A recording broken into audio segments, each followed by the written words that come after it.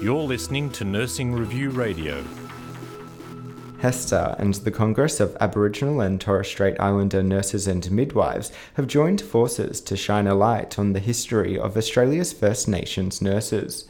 CATSINaM Chief Executive Janine Mohamed said the Superfund's Innovate Reconciliation Action Plan will help tell the stories of Aboriginal and Torres Strait Islander nurses from their own perspective and highlight their contribution to health equity. Janine joins me now. Welcome.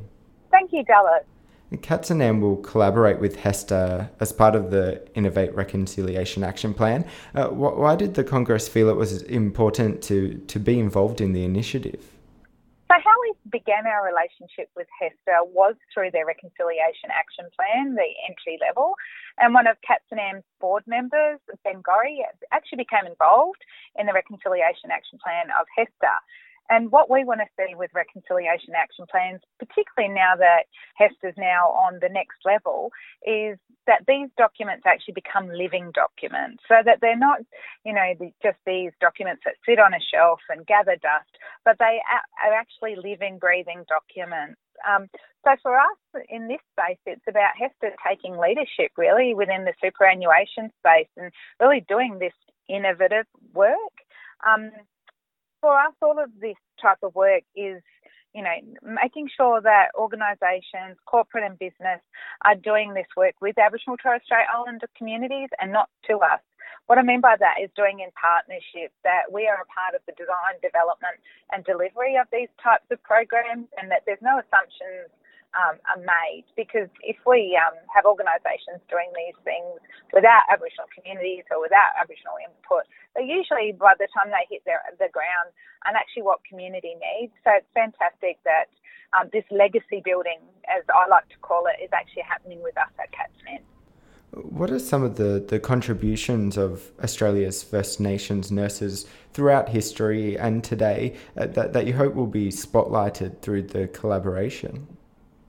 Well, I think it's unmasking that historical blind spot that when we sit and think about it, when the first fleet arrived here in Australia, they probably didn't have a lot of medicines. Mm-hmm. So we actually had bush nurses, so that had medicinal therapies that, they provided to the first settlers of Australia, first colonial settlers of Australia. So shining a spotlight on that there was midwifery practices already in place before the first formal schools were established here in Australia. So with shining that light on the true history of Australia, it's also one of the pillars of reconciliation, actually, that we have historical acceptance.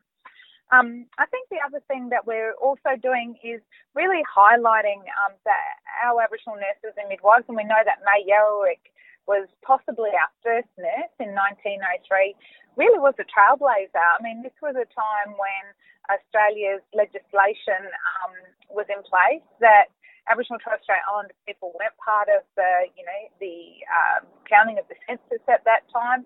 It was not easy for us to get jobs, and here we have an Aboriginal woman who became a nurse and took care of both Aboriginal and non-Aboriginal people in Australia as a nurse. Why is it particularly important that we hear about this history and the work of Aboriginal and Torres Strait Islander nurses from the nurses themselves? I think some of it is really about pride and recognition for Aboriginal Torres Strait Islander people at large, but more importantly for our Aboriginal nurses and midwives, that there are these trailblazers that I've just spoken about that create, burst through these glass ceilings for us to be able to do the roles that we are undertaking now. But it's also that pride in, I suppose, if in doing this work, what we're able to bring together is historical accounts that can be retold to both Aboriginal and non-Aboriginal nurses studying in the professions. So there's that affirmation for us as Aboriginal nurses and midwives that we don't often hear about within our nursing degrees, about the historical accounts of our people in nursing and midwifery. We certainly hear about people like Florence Nightingale, but that's not really reflecting who we are and having that pride in our culture and our identities and our forefathers in these professions. Mm-hmm. And what are some of the ways that sharing these stories may shape the future First Nations health workforce? I think I've already said about joint pride, so, for both Aboriginal and non-Aboriginal people, that true account of history. Hopefully that will certainly help the recruitment and retention of Aboriginal people into nursing and midwifery. Having this history integrated into our curriculum will certainly ensure that.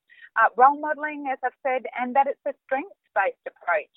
Often, when we're learning about Aboriginal Torres Strait Islander health, we're learning about, the problems that we face as Indigenous peoples. But these are some good news stories. So I think that can only be beneficial as well.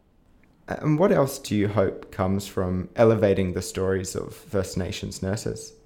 I think the other work that we would like to see is, as I've said, this is really about leadership in this space. So I would love to see other superannuation funds work with their members in doing this type of work. And, I suppose thinking off into the future, why couldn't we do this internationally? Hear about Indigenous nurses and midwives across the globe. Mm-hmm. I would hope that other organisations, like other professions, such as the allied health professions, doctors, if they haven't already done this work, that they would take our leadership and also undertake this work.